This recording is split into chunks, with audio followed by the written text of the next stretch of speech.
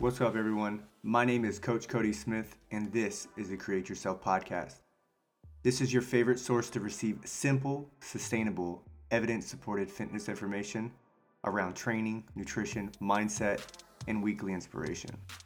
I want to take this opportunity to thank you for spending some time with me today and taking information from me that you can apply to your life to achieve any goal that you want. This podcast was made to provide free information to listeners who want to expand in their mind, progress in their life, and change their body for the better. This podcast is called the Create Yourself Podcast for a reason. And that reason is because I believe that anyone at any time can create themselves. Now, let's get into today's episode and let's grow together.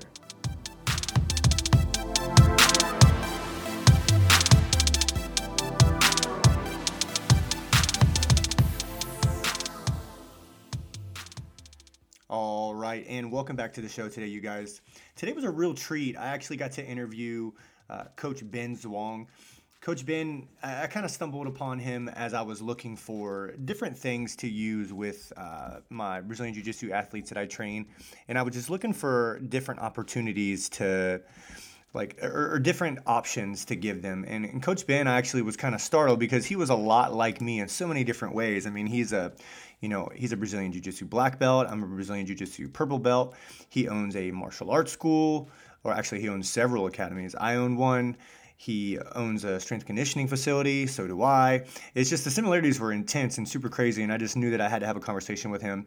And the conversation was amazing. You guys are going to really enjoy it. We jumped into a bunch of different things. We jumped into juggling, like multiple businesses, fitness, different variations of clients that we work with, how to manage being a martial artist and a trainer, and then more importantly, just managing your time and being more successful. You guys are going to get tons of value from this, and I'm just so excited for you to listen.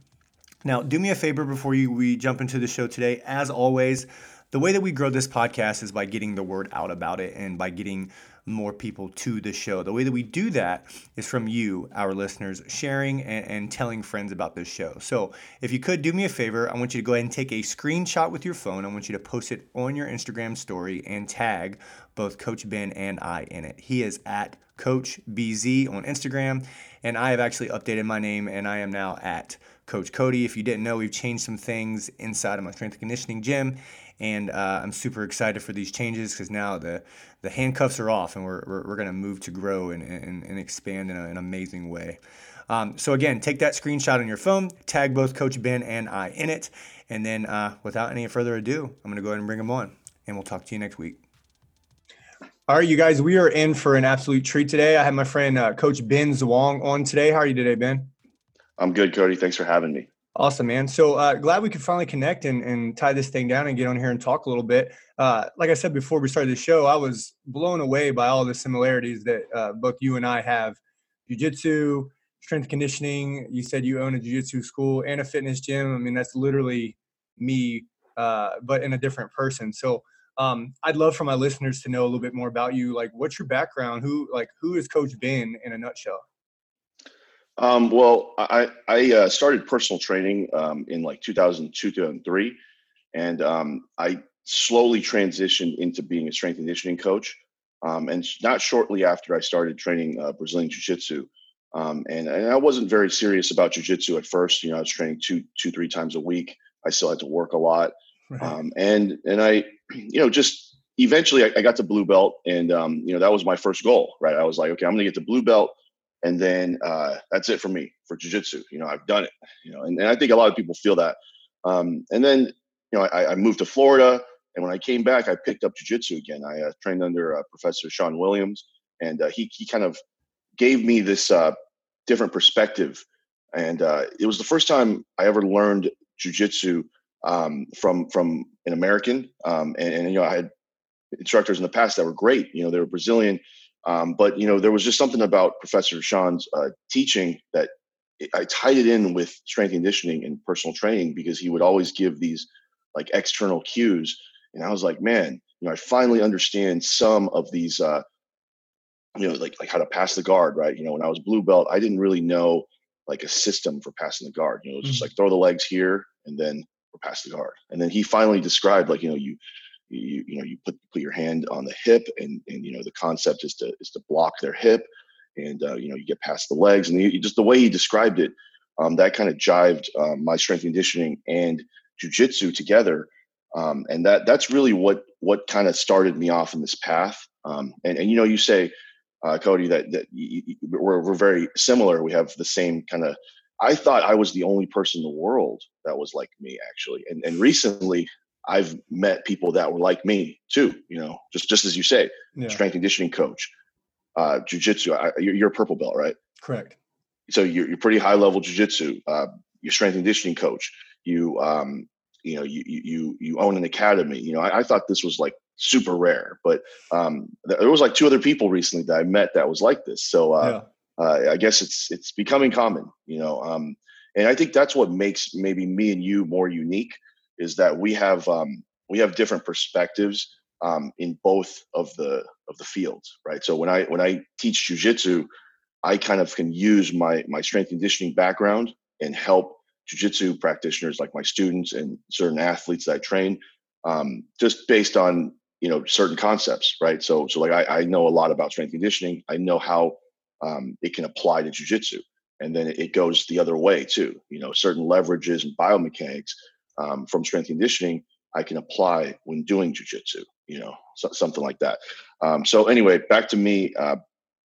In like 2009, I worked for a UFC gym, and that was like kind of the bridge between the two things. I was teaching jujitsu there, and I was a coach at UFC gym, and then I just kind of continued that path. I've worked at every single commercial gym. I'm like the crustiest trainer in the world. I've worked at every gym. Name a gym, I've worked at. So. Long story short, eventually I got into teaching, and I became a professor at a vocational college, and I continued my jujitsu journey.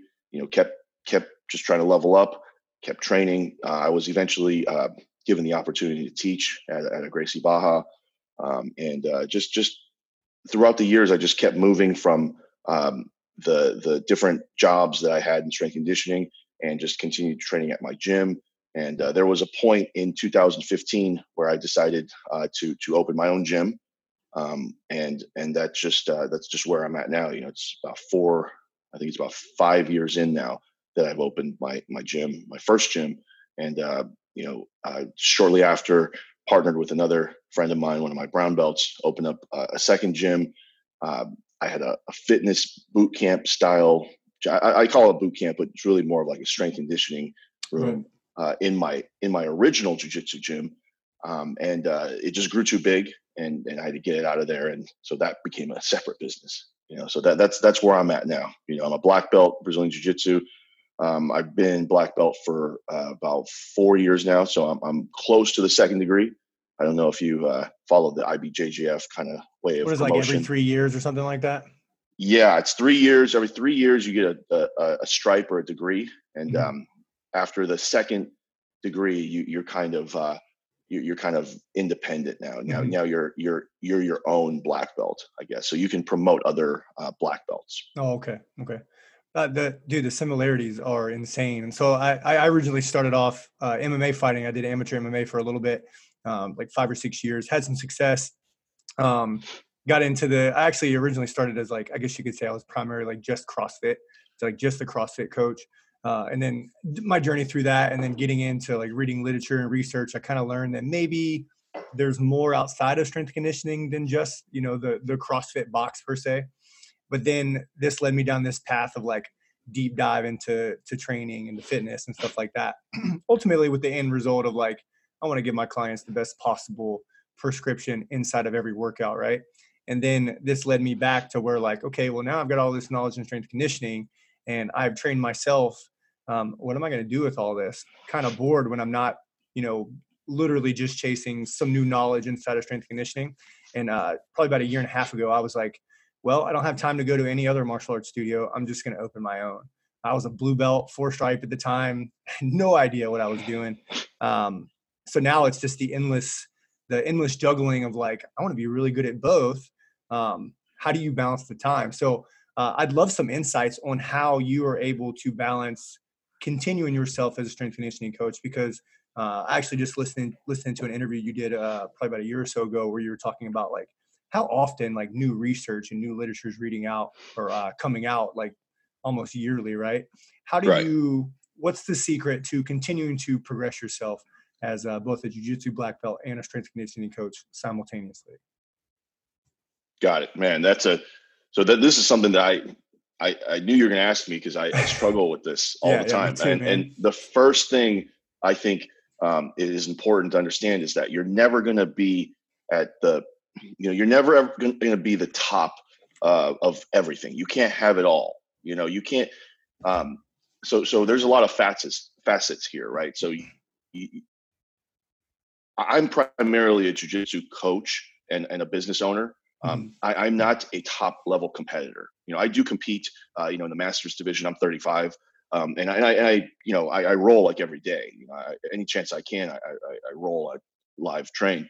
But you have to understand that in jiu-jitsu, in order to be at the top, I'm talking about the people that are winning the IBJJF Worlds, ADCC, to be that good skill-wise in jiu-jitsu, you cannot have a second career or even another hobby. Mm-hmm. That's just the truth. So that's the first thing, is to accept that your skill level, your rolling ability is just it can be high. I think my rolling level is very high, but I've rolled with Buchecha, I've rolled with Gordon, these guys would kill me. I mean, they do kill me. They have killed me. So, it's to me, it's two things. It makes me mad because I'm like, man, I train hard, but these guys train hard. Yeah. That they train 4 times a day, 3 times a day. And then the other part of me is, it's motivated. So I'm like, wow, the ceiling is so high. There's so much room for improvement. And I'm always about being like a generalist. I like to be good at a few things and then stack them together. I think Scott Adams, he's author of Dilbert, he talks about skill stacking, and that's something that I'm really good at, is stacking skills and using practical things that I can teach to my students with those skills. So I really don't coach like the one percenters. My students, they're primarily all like hobbyists that are just older guys. They're trying to get into something health, some type of fitness activity. I Mm-hmm. do train athletes. I do have athletes there in the UFC that are at very high levels of jiu-jitsu, and I work with them separately on a one-on-one basis. So yeah, that was the first thing. Just you can't have it all. You can do anything you want, but you can't do everything you want. So first of all, I accept that if a high level competitor comes in, I'm in for a rough day. On the mats anyway. Totally. That doesn't mean though that the other aspect of jiu-jitsu, which is your knowledge, so your coaching ability, your understanding of the sport, your understanding of leverages, of moves, of techniques, can't be at a very high level. Do you know who John Danaher is? Very familiar. Yes. I'm pretty sure you do. So Yeah. he doesn't train, right? He doesn't roll, right? So he obviously isn't at the level skill wise as his competitors that he trains, like Gordon, like Gary Tonin, like those guys. But his knowledge is way beyond them. So you can be very, very good at one aspect of the sport, be a very good coach. My time is past for being a competitor. Mm-hmm. So that's the first thing. That's just within jujitsu. Within jujitsu, you have to accept that. Now, I do have another career. I am a strength and conditioning coach for several UFC fighters. I train jujitsu athletes. Not to mention, I have to work out myself to make it look like I belong here. Right. So yeah, that's the other thing is the two facets of strength and conditioning. Can you look the part, which is I think is somewhat important, and then can you keep up with the research? And the answer to that is, I put so much time and effort into research and knowledge in the past that I've kind of put myself a little ahead of the curve. Thank God. Yep. And then now it's starting to catch up with me, because it's been like 5 years or so where I haven't been reading the journals meticulously and going to these websites that are more for like evidence based geeks like me. And so, yeah, it does catch up. You can't have it all. So right now I think I'm pretty cutting edge when it comes to like analyzing jujitsu. And, I know exactly what the high level guys are doing and how to kind of teach and replicate it. But for strength and conditioning, I know in the last 5 years, certain things in strength and conditioning and nutrition have kind of moved around, like I know energy systems, for example. It's like the friggin', uh, it's like the Stone Ages with strength conditioning when it comes to energy systems and Right. MMA, right? Have you ever trained or went to an MMA gym and seen how the fighters do their energy systems training or even their strength conditioning? It's some weird stuff out there. So I'm lucky that I'm a little ahead of the curve. So when I see that, I'm like, I can I can fix that up and I can still be useful. But yes, the short answer for your question is how do I keep up with everything? Is you're just constantly It's a constant battle, man. It's you're not going to be. There's too many things, and I'm just talking about two things. I'm Right. just talking about strength conditioning and the fitness world and jujitsu and that. I'm not even talking about MMA and other combat sports. And I do judo also, right? So I have to keep up with judo trends and the judo rules, and jujitsu. They change the rules all the time. So it's the best advice I can say is just take what you're good at and be ahead of 80% of the people out there at what you do, and then combine those skills together, and that will make you a top coach, Right. because there's nobody out there that is high level jujitsu. I mean, not nobody. There's a handful of people. I just identified them. High level jujitsu, good strength and conditioning coach. I also help athletes with weight cutting. So I'm like a one stop shop when it comes to those things. But Mhm. at the same time, if you want to be like the the one percenter, right? You want to be at the very, very, very, very, very, very, very top. Then I tell you to go to John Danaher. I tell you to Right. go to, if you want to focus on your strength conditioning, where you need somebody to like hold your hand the whole time. I would tell you to go to Joe DeFranco. I tell you to go to these guys that are like specialists. John Danaher probably does not know anything else except jujitsu. That's the guy you want uh, coaching you if you're that serious, and if you can't get to him, you can't afford him, it's not up your alley, then you can come to me and I'll get you to as high as I can, and then I will send you to a specialist at a certain point. And these are only for the 1%. These are for the people that are trying to get to the top level of sport. Right. So And so yeah. I've always tried to balance them, right? Like, one of my clients asked me the other day, they're like, coach, you run the jujitsu side and you coach us, you run group sessions, you got one-on-one small groups, and you put out content and you record video. Like, how are you managing employees and all these things? And the only thing I really had for them was like, I'm very deliberate with my practice. So for me personally, I do an hour of like strength and conditioning study per day throughout the weekdays, and then a lot of training. And then, like, fortunately enough for me, I've got a fantastic team that runs my jujitsu studio, and I've got a black belt that I'm able to learn from.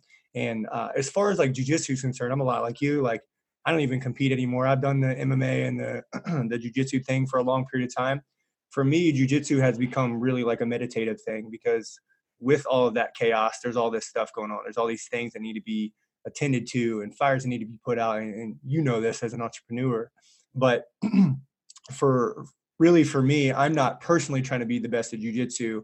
Um, I am literally just doing it for like my mental health, I guess you could say. And then I'm just very deliberate with my strength and conditioning study, because I know that, with kids and all these things that I juggle, the best that I can do is just be very deliberate inside of my practice. And I find that that works really, really well for me, and not being caught up in the minutia of like, hey, I don't, just like you said, like, I don't want to be a one percenter. I want to be more like like a case manager. Like, I can help you with this and that, but if you need something highly specialized, then I'm going to farm you out to somebody that can do better than me. Yeah, that's exactly what I do. That's Yeah. exactly what I do. There's a guy in town, Eric Ramey. He's one of the best leg lock no gi coaches out there. Yeah. Excuse me. And so I have my athletes that want to go to the top, right? And then I send them to him, and he Mhm. coaches them along the way, and we kind of share clients that way. And I think that's something you got to get. I mean, I'm sure you already do, but you Yeah. just got to get used to. If there's a coach out there that kind of thinks that they can do everything themselves, it's just not going to happen. There's Right. just I would have already gone insane if I had to deal with the top athletes that I train. They have to have their team. They have to have the people that take care of them. On a 24-hour type basis that is specialized in what they do. I'm more like a manager. I have been become like a manager to most of my athlete clients in the sense that when they need work. So I'm mostly their primary strength and conditioning coach. Mm-hmm. I that's for sure me. Okay, there's not many people out there. I will say that if there's one thing that I'm better than most people at in the world, that's being a strength and conditioning coach.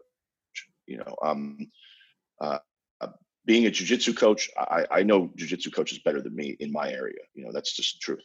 Right. They study it all day. There's a guy in the gi out here in Brea that Dan, he's genius. Genius. Probably has some autism just like me. Once we get into a certain thing that we like, we just go down that rabbit hole. And for me, it's strength conditioning.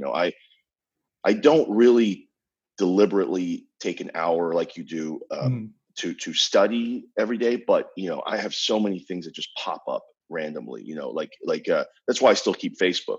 Facebook. Occasionally, you'll see like 10 of my friends share like a new research study. Right? I got to read that one now because now everybody's talking about it. I kind of let the things filter themselves out. Am I on the cutting edge there? No, not anymore because.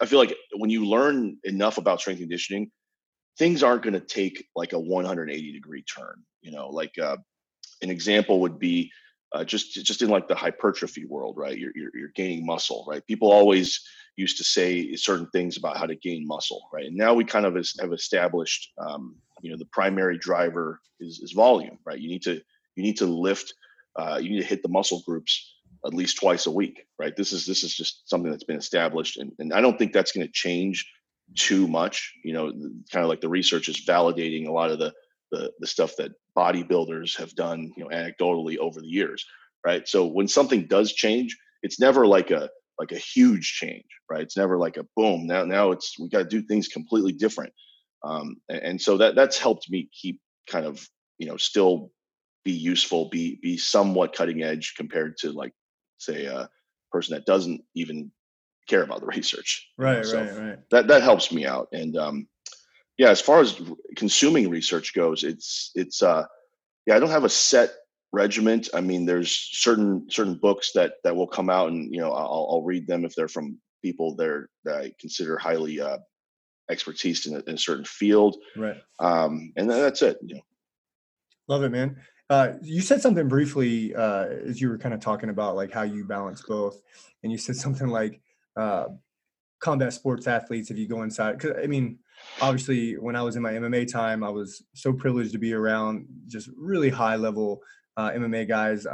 Brandon Vera used to come and train in Virginia Beach, was with his first ever MMA coach. I was around him a great deal. Other guys like Antoine Britt, who fought for Strikeforce for a little bit. So I was around these guys that were doing it at a high level.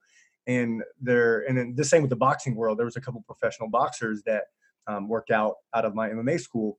But just like you said, we're stuck in the Stone Age. I mean, we had a boxer that his cardio consisted of hitting the bag and running for hours and hours and hours. And in my head, my strength and conditioning brain is like, he's totally neglecting any energy system that's going to benefit him in his fight. Why do you think that is? Because I mean, I could take it a level deeper, and there is such a small majority of jiu-jitsu practitioners that are outside of the elite 1% that actually think that strength conditioning is important.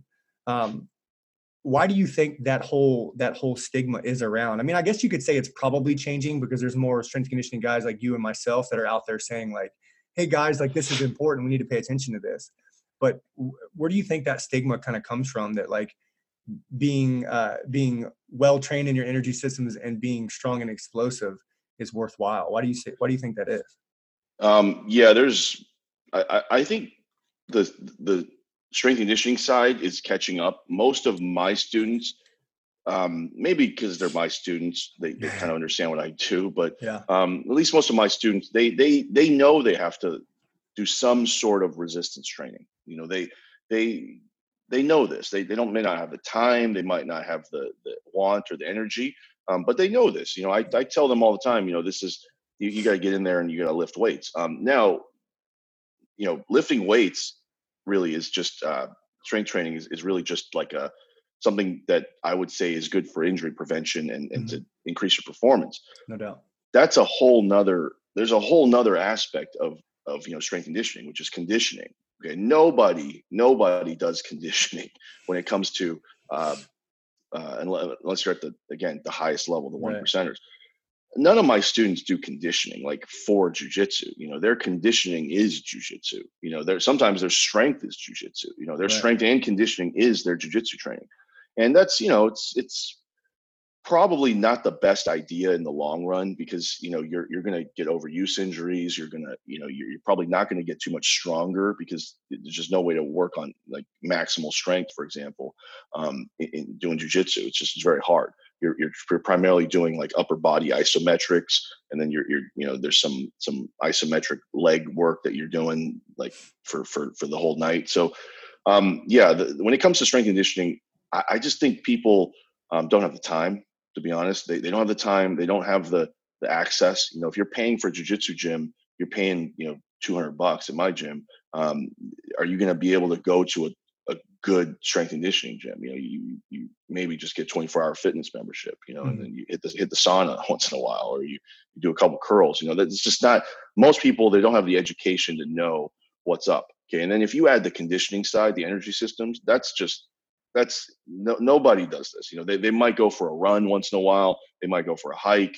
Even me, I'm slightly kind of behind when it comes to energy systems. I primarily see energy systems as two things, right? Anaerobic, aerobic, right? Over a minute aerobic, under a minute anaerobic, right? But I know there's more facets to it. There's aerobic power, there's anaerobic threshold, there's these things that I even need to train, but I have just enough of an understanding of kind of how sports transfer works that I don't need to go into the super, complex, right? So here's an example, right? When you're, let's just give you an example for energy systems for conditioning, right? So for jujitsu, right? Jujitsu primarily is an aerobic sport, assuming the rounds are like 5 minutes or 10 minutes, right? You're consistently using your aerobic system, and you should be using it as much as you can. Aerobic power is super important. But there are times where you're going to need to use your anaerobic system. It needs to contribute into this equation. So you can't just do aerobic conditioning. You can't just do long distance cardio. You need to train your aerobic system at its highest pace before it turns over to be anaerobic. And then you also need to train your anaerobic system when something happens like a scramble or a wrestling exchange, or you're really going hard on a submission, right? You're pushing the energy there. So this is stuff that I know enough about it that I can train people to do it. But for somebody to understand all that and apply it to jujitsu and put in the effort to do it, I mean, I don't see it happening. Right, it's too much. It's too much for them. Right.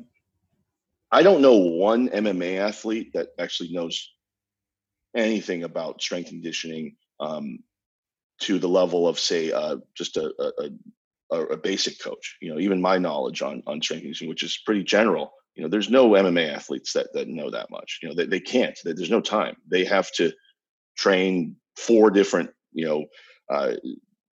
arts, and then they need to lift weights. They need to do conditioning. They need to maybe have another job. There's no way. There's not enough time. So I think it's an issue of time and also education. And I think over time, people will eventually come to realize that this is, at least lifting weights, resistance training is absolutely necessary, and some form of aerobic conditioning is necessary, right? Because you're really getting no aerobic based training whatsoever in jiu-jitsu, right? Like, I mean, unless your warm-up is like 45 minutes and it's running, Right, where right. do you build your aerobic base? Right. You don't. There's people that come in off the street, they're 39 years old, and they train jujitsu, and that's the only exercise they do, and they're gassed after the first round of sparring, and they're that way for the next 3 years, and that's because they've never built their aerobic base, so one example I think is important is, Marcelo Garcia, obviously. Yeah.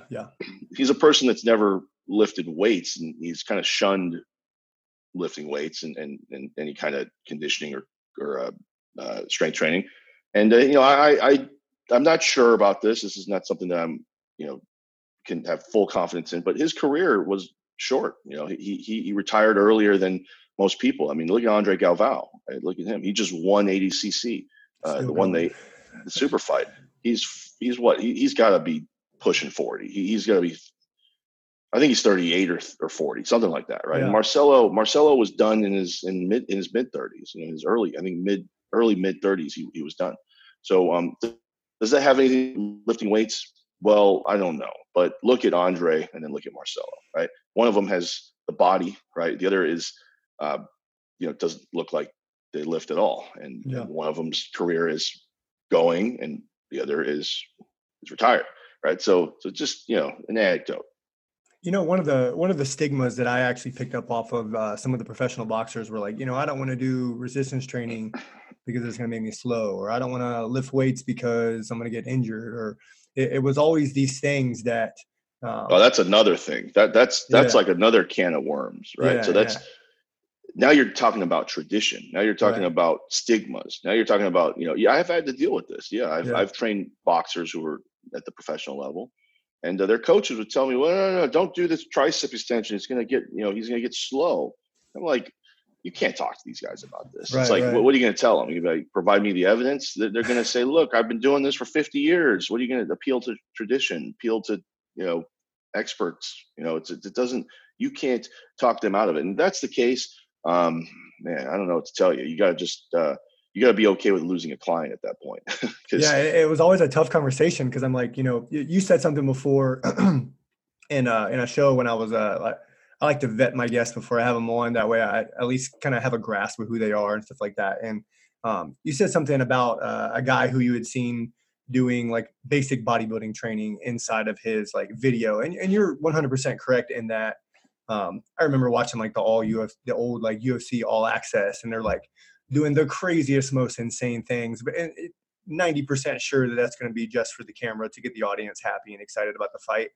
But it also leads the question, like, is it though? Like, because you never really know unless you're in that particular fight camp. I know some of the MMA guys that I would see train that did it at a high level. It was a lot of bodybuilding stuff. And although some of it has its place based off of like you said, injury prevention and stuff like that. I think the real question is, like, could a jiu-jitsu practitioner who does want to pursue some sort of competitive side, could they be better if they did like a more well thought out scientific approach where we know is supported by evidence for all people, instead of this one really jacked MMA fighter who did, bench press and certain other bodybuilding movements and did really, really well. It's always a question like, could they be better? Yeah, I'm almost certain that in the perfect scenario, if they had a thought out program written by a real coach that assessed them properly, got their goals down, saw the areas of opportunities that they needed, I don't see any way other than luck that it wouldn't be beneficial. It has to be beneficial. Right. Now, I have I know what podcast episode you're talking about and who I'm talking about. I'm talking about Gordon Ryan. Right. So I do. These are things that I do learn over the years. I do want to unwind that a little bit because I feel like I gave him a little bit harsh criticism, but I thought about it a little more over the years, so I'll just tell the listeners what I was talking about. I criticized Gordon's workout because it was basically like an endless circuit of bodybuilding exercises. It was just a continuous. It was like, he would do like lunges, and then he would go to like pull-ups and curls. It was this endless circuit of things, right? And Is it the best use of your time? Probably not. But then I kind of started over the years thinking about, well, why is he so good then? What is, something has to be working. Is it luck? Is it, is it PEDs? Is it something? What's going on here?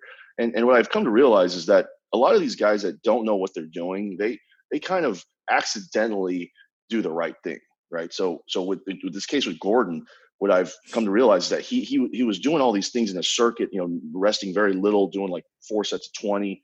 What he was doing is he was increasing his muscular endurance to a very, very, very high level, like to the point where that's his style now. He just wears guys out with good technique and endurance. He's not an explosive guy. Just by the way he lifts, he's not going to be an explosive guy.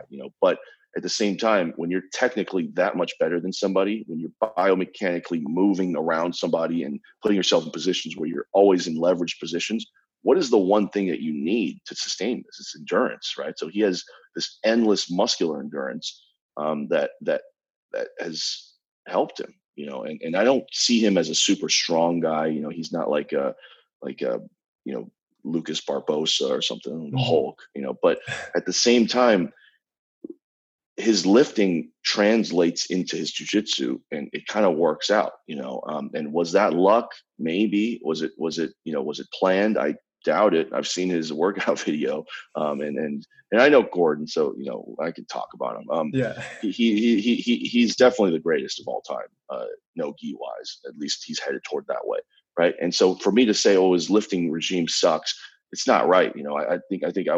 I'd much rather say, he did what he needed to do, and it has benefited him, and he has become who he's become.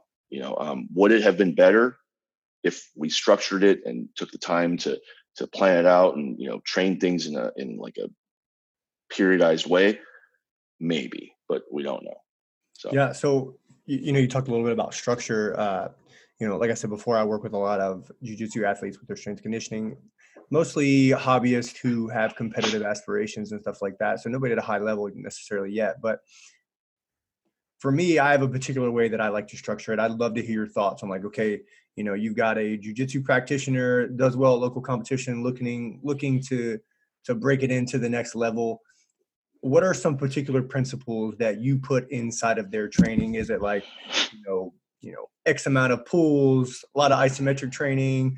Are there, carries, unilateral work? Like, what are some principles that you would definitely throw in to like a combat sport athletes like regiment? specific to jiu-jitsu.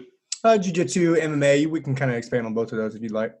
Okay, so the difference between jujitsu and, like, say, MMA or wrestling, to me, is that jujitsu, there's much less of a power Right. aspect. So I'm not gonna program, like a whole 4 weeks of power, for example. I just don't think that's. Maybe I would if there was other things that would be of benefit, right? Like certain times I like to program things like plyometrics, which improve power, but it's mainly, it's absorbing force, right? So like an example is I program a lot of plyometrics in the beginning of some of my athletes' workouts, not to work on jumping ability or plyometrics, but I want them to learn how to absorb force. And so this is just a theory of mine, but if you can absorb force through axial load and things like that, then maybe you can take a joint lock better, or your posture will be better, something like that. It's just a theory of mine.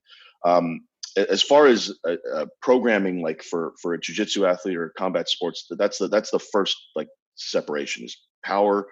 The power in MMA is much higher. You're starting on the feet. Any sport that starts on the feet is going to have a power component, in my opinion. Jiu-jitsu, sometimes you don't even start. I mean, you do start on the feet, but you instantly hit the ground. So as soon as you hit the ground, the power aspect is kind of out, and it's more of a it's more of like endurance and the strength component. So it really depends. It's hard for me to answer this question if I don't have the specific athlete. But the first thing I always think about, let's just say for jiu-jitsu, right? For the first thing I think about for jiu-jitsu is I never make the strength conditioning kind of take over the jiu-jitsu, meaning the jiu-jitsu is still the most important. The said principle is still going to apply. You want to spend most of your time on the mats training jujitsu, and strength conditioning is supplementary, especially when you're in season. And in jujitsu, there's no season, so everything is in season. I would say a 2-day a week strength conditioning uh, regime would be decent, plus a day of specific conditioning. That's what I usually do with the people that are like hobbyists. They don't have that much time either, So 2 days a week of lifting, 1 day of, say, aerobic base training or aerobic power training, or even anaerobic conditioning type training. That's what I would do. Specifics, I mean, there's so many things that are in my head right now about jujitsu. Yeah, totally, and, totally. And like, if you just look at my Instagram, right, my Instagram at Coach BZ, you'll see like certain ideas that I have, like the one I just posted was I've been starting to use chains and bands for accommodating resistance, because I feel that, especially when it comes to jujitsu, there's a lot of accommodating resistance, right? As you pull your elbow closer to your ribs, the person's going to be resisting harder, right? As you them harder, they're going to be resisting harder, right? So that's where bands and chains come into place. I think I'll try to keep it simple so I don't go off the rails here, but grip strength and core strength is everything in jiu-jitsu. And that's funny, because there's a guy that used to say, if you want to get stronger, work on your grip strength and your core strength. And that was Pavel. Pavel used to say that. He used to say, if you want to get stronger, work on those two things. And funny enough, in jiu-jitsu, it's all about those things. If your core is weak, your jiu-jitsu is going to suffer. I promise you this. If you do not have the ability to, I guess we can start there. The first thing you need to have in jiu-jitsu is the ability to connect your lower and your upper body. This is everything. The hollow body position is everything. If you cannot connect your lower and upper body together and you're on your back, you have no guard. Okay, try to relax. Try to extend your spine. Extend your spine when you're laying in a supine position on the back, and try to play guard. I'll pass your guard in 2 seconds, because you have no connection. You have no hollow body. You cannot spin off your back. The second I throw your leg down, it'll weigh 100 more pounds, because you don't have the core strength to lift it back up. So that's one thing that I noticed, which is for everything. It's for injuries too. People always get low back injuries, and they invert and they play guard. And, my low back hurts. Why? Your core does not have the strength to support what you're doing here. So I take core training very. And when I say core, I'm talking about like the torso, right? I'm talking about the neck to the pelvis. That's what I consider core. Right. Obviously, primarily it's abdominals, right? It's obliques, it's spinal erectors. That's what I'm primarily. But I consider the chest, the neck, part of the core. That's the part you need to train. When I talk about the hollow body position, or being able to connect your lower body and upper body, I am talking mainly about the abdominals. And like dead bugs. I try to do this in my class. I try to have students do the hollow body in class, do dead bugs, do reverse crunches, anti-rotations. These are I think the foundation of any jiu-jitsu training program revolves around the core. Now the grip is, I think, best trained in a I'm not sure how to explain this. Maybe you would. When you hold it and you're kind of moving, like farmer carries, like a trap bar farmer carry, like a suitcase carry, like a like a towel pull up, like a towel inverted row. Those types of grip exercises, grip endurance. So grip strength endurance, I think is the term there. This has been researched. There's studies on this. Is the most important thing for the separation between like hobbyist and elite, right? The elite competitors had this level of grip strength endurance that was way higher than the hobbyist, and that's what differentiated them. If that's the case, then there's where we can connect evidence and practical, and so that's what I do. I'm gonna be heading out in like 2 hours to Muscle Farm to train a few jiu-jitsu athletes, and farmer carries with the fat grips, and using towels to do inverted rows. That's like the foundation of some of our training, so grip, core. Obviously you want to hit all the primary movements, right? The basic movements. You need to be able to hip hinge. You need to be able to extend your hips. You need to do push pull, axial loading. You need hip thrusts. I'm big on hip thrusts. Mm-hmm. I just did 4 sets of 20 hip thrusts like Friday, still feeling it. Toast. So yeah. So I'm not big on heavy resistance when it comes to jujitsu, because I don't feel that is necessary. And I also feel that it can screw up your energy systems a little bit, where you start going for like all out moves and things like that. And that really never happens in jujitsu. You really rarely see like an all out blitz. You see a lot of like, 'cause it's a long match, 10 minutes. You go all out once, that'll be it. Yeah, So yeah. Hopefully that answered some of your questions. No, totally. Yeah. So, and that's something that I got interviewed. Some good friends of mine, the guys over at this, they run a podcast called the Elbows Type Podcast. They asked me that question, and it really kind of, like, for me, stirred up some thoughts in my head of like, what is important for a jiu-jitsu practitioner? Like, a lot of the ones that I know have like achy shoulders and elbows and hips. So like, for me, like heavy barbell loading is probably not something I'm going to do with them a lot. I'm going to utilize a lot of dumbbells, a lot of kettlebells. Just like you, I love carries. Carries are great for, how many times have you been in a match and you just get this, horrible pump in your forearm from having to hold every day, basically every day, right? I tend to like 2 to 1 for most upper body days for rowing, but a lot like you said, I tend to take my jiu-jitsu guys, all depending, because how many times in training is the answer? It depends, right? Because there's always the context, right? So depending on like how often they're training, 2 to 3 days is usually perfect. Full body, a lot of pulling, a lot of carries. Gotta be full body. Oh, gotta gosh, be full right? body. You can't be doing. You can't be doing body part splits. And you mentioned something really important too. I was talking about a perfectly healthy person. Yeah. If you have injuries now, what you described about the heavy barbell, I usually have people stay away from barbells unless it's something in which they can hold in their hand, below their waist. Right. So I don't load like front squat. Like I can't do front squat. You gotta be kidding me. Right. I've had elbow surgery. My wrist doesn't bend certain ways.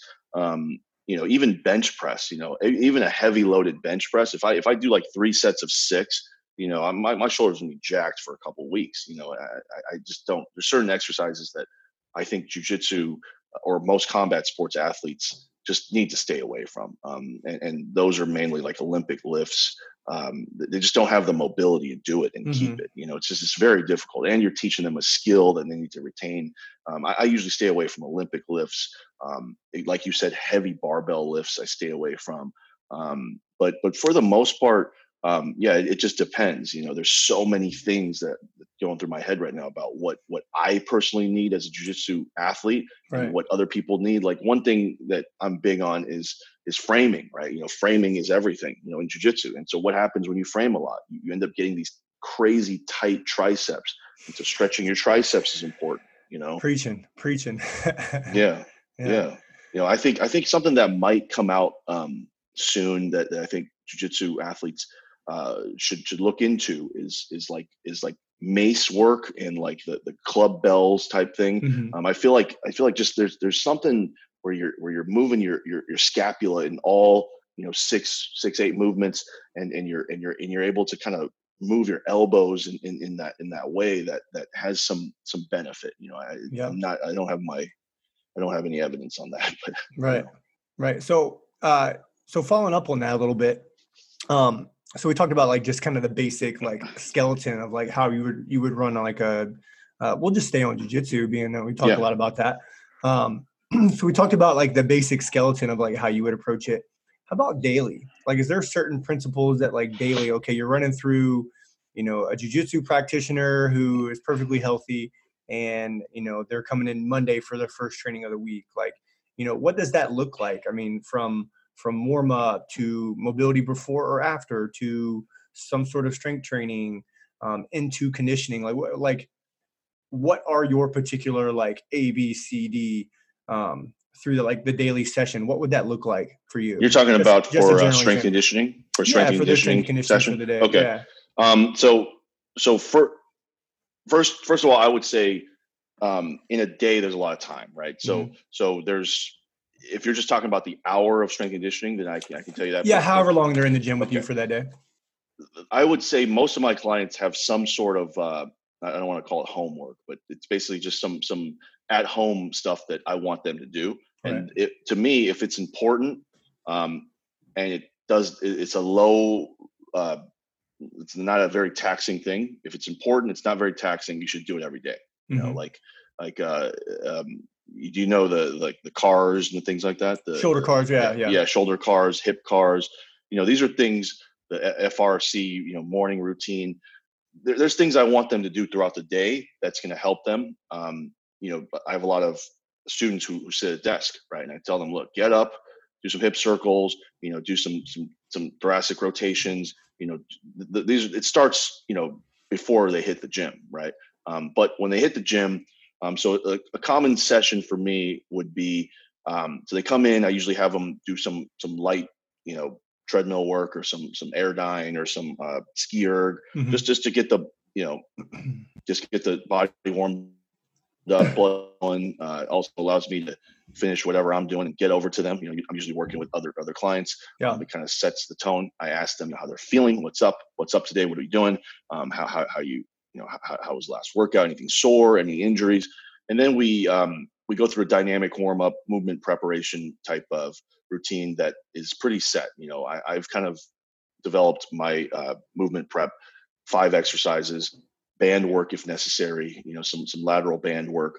And that is pretty much the warm up there. And then depending on what they need, what they are working on, I will transition then to kind of like the primary exercises, right? Also before that, if they have any tight areas, I'll foam roll it, maybe static stretch it if it's really tight, something like that. And then we'll it just depends. There's so many goals, right? So I'll just talk about an athlete that I'm training today, actually. So she's going to be in a jiu-jitsu tournament in 2 weeks, No-Gi Worlds, and she needs to lose about 5 pounds. Okay, so now we're in a situation where I don't want to put on muscle mass, so I'm staying away from high like high volume type of, not really staying away from high volume, staying away from like the 8 to 12 range, like the hypertrophy range, stuff like that. So I have her doing primarily a circuit today. We'll do about 3 exercise circuit. We'll do 20 to 25 reps, working on muscular endurance. I just want her to sweat. I want her to burn calories, and we'll do something like, the exercises, they're really dependent on many things, whatever we did last time. So an example would be like, we'll do Romanian deadlift. We'll do a like a push up to plank, type of move. And then we'll do like a kettlebell row, something like that, right? That would be like a circuit, and this is only specific to this particular competitor because of her goal. It's hard for me to give you a program without like a specific goal. So I just set one. And then we'll go through that. I like to pick the exercises that will have some benefit or transfer to jiu-jitsu. So again, if you look at my Instagram page, there's a lot of things there. How you pick the exercises, I think, is very important. You don't want to do like 3 exercises that hit the same muscle group, for example. If your goal is to kind of do a full body workout, right? I don't want to hit the quads 8 times if I have 3 exercise circuits. Right. You got to spread things out, and really the way I do it is I just separate everything into like 7 or 8 categories. It's like push, pull, rotation, lunge, squat, hinge, and as long as I'm hitting most of those movements, I know that I'm at least staying within the parameters that I've set. I don't really use muscle groups too much anymore. I don't know if strength and conditioning coaches usually don't anymore, right? So it's but I have kind of gone back on that a little bit when it comes to certain exercises in which you want to isolate a muscle group, right? Or single joint exercises. I think we swung a little too far as strength conditioning coaches toward the compound exercises. And, I do have my athletes do curls nowadays. That was like super taboo. Like 10 years ago, you had somebody do curls, your strength conditioning coach, you might get thrown out of the gym. And I just think, there's this is all research based, studies came out where they tested the hamstring, how much force you could generate with the hamstrings muscles from a leg curl versus a Romanian deadlift. And then leg curl, you could generate a lot more force. Well, what does that tell you? You might need to do that. There's different, the muscles fire differently at different times, right? So if you don't train a muscle to fire in a certain way, what's going to happen when it has to fire that way? Well, it might not have the ability to absorb that force, and that's how you get injured. So I had a hamstring strain maybe like 4 or 5 years ago from a knee bar. Somebody knee barred me, and I was like, man, this is so weird. Like, what? I have, I'm Romanian. I'm doing RDLs for like 315. My hamstring is strong. How in the world this guy, pop my hamstring from a knee bar? It doesn't make any sense. And I thought about it, and I was like, well, when's the last time I actually did a leg curl? Because I defended the knee bar by curling my leg, and this guy wasn't a super strong guy, but I was like, it's not going to knee bar me. I'm going to curl my leg right into my butt, and I'm going to be good. And my hamstring just popped. And I was like, whoa, why, how could this happen?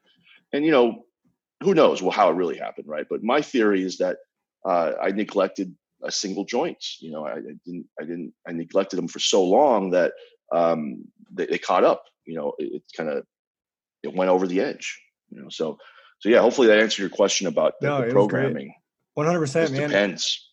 It always depends. That's so crazy. One of my mentors says that. He's always like, always the context is pretty hard, and those questions are always pretty funny. Like, trying to answer them as a coach, because really you're trying to like stay as general as possible. And you did great. You answered it like the exact like generalities that I would expect to hear from a coach. And you said something in there too with like how you stay to like 7 particular patterns. And I'm so similar in that, like, mentor of mine was like, hey, just remember that muscles are stupid. They only notice resistance. And it's likely that somebody's going to get a great workout program if you push, pull, use hip dominant, knee dominant, and core dominant movements. And obviously there's minutia inside of all of those things. But this is where jiu-jitsu gets a little more complicated, right? Like there's neck training, there's right. So jiu-jitsu gets more complicated. Most people don't need to worry about this. Most people for a couple years just do, here, I'll just give you the simplest workout on planet Earth is just like let's say Monday, right? Do a Romanian deadlift, do a bench press, and do a dumbbell row. All right, there you go. That's do like 4 sets of 12 to 15. Right, that's Monday. Right, that if let's say if you have no,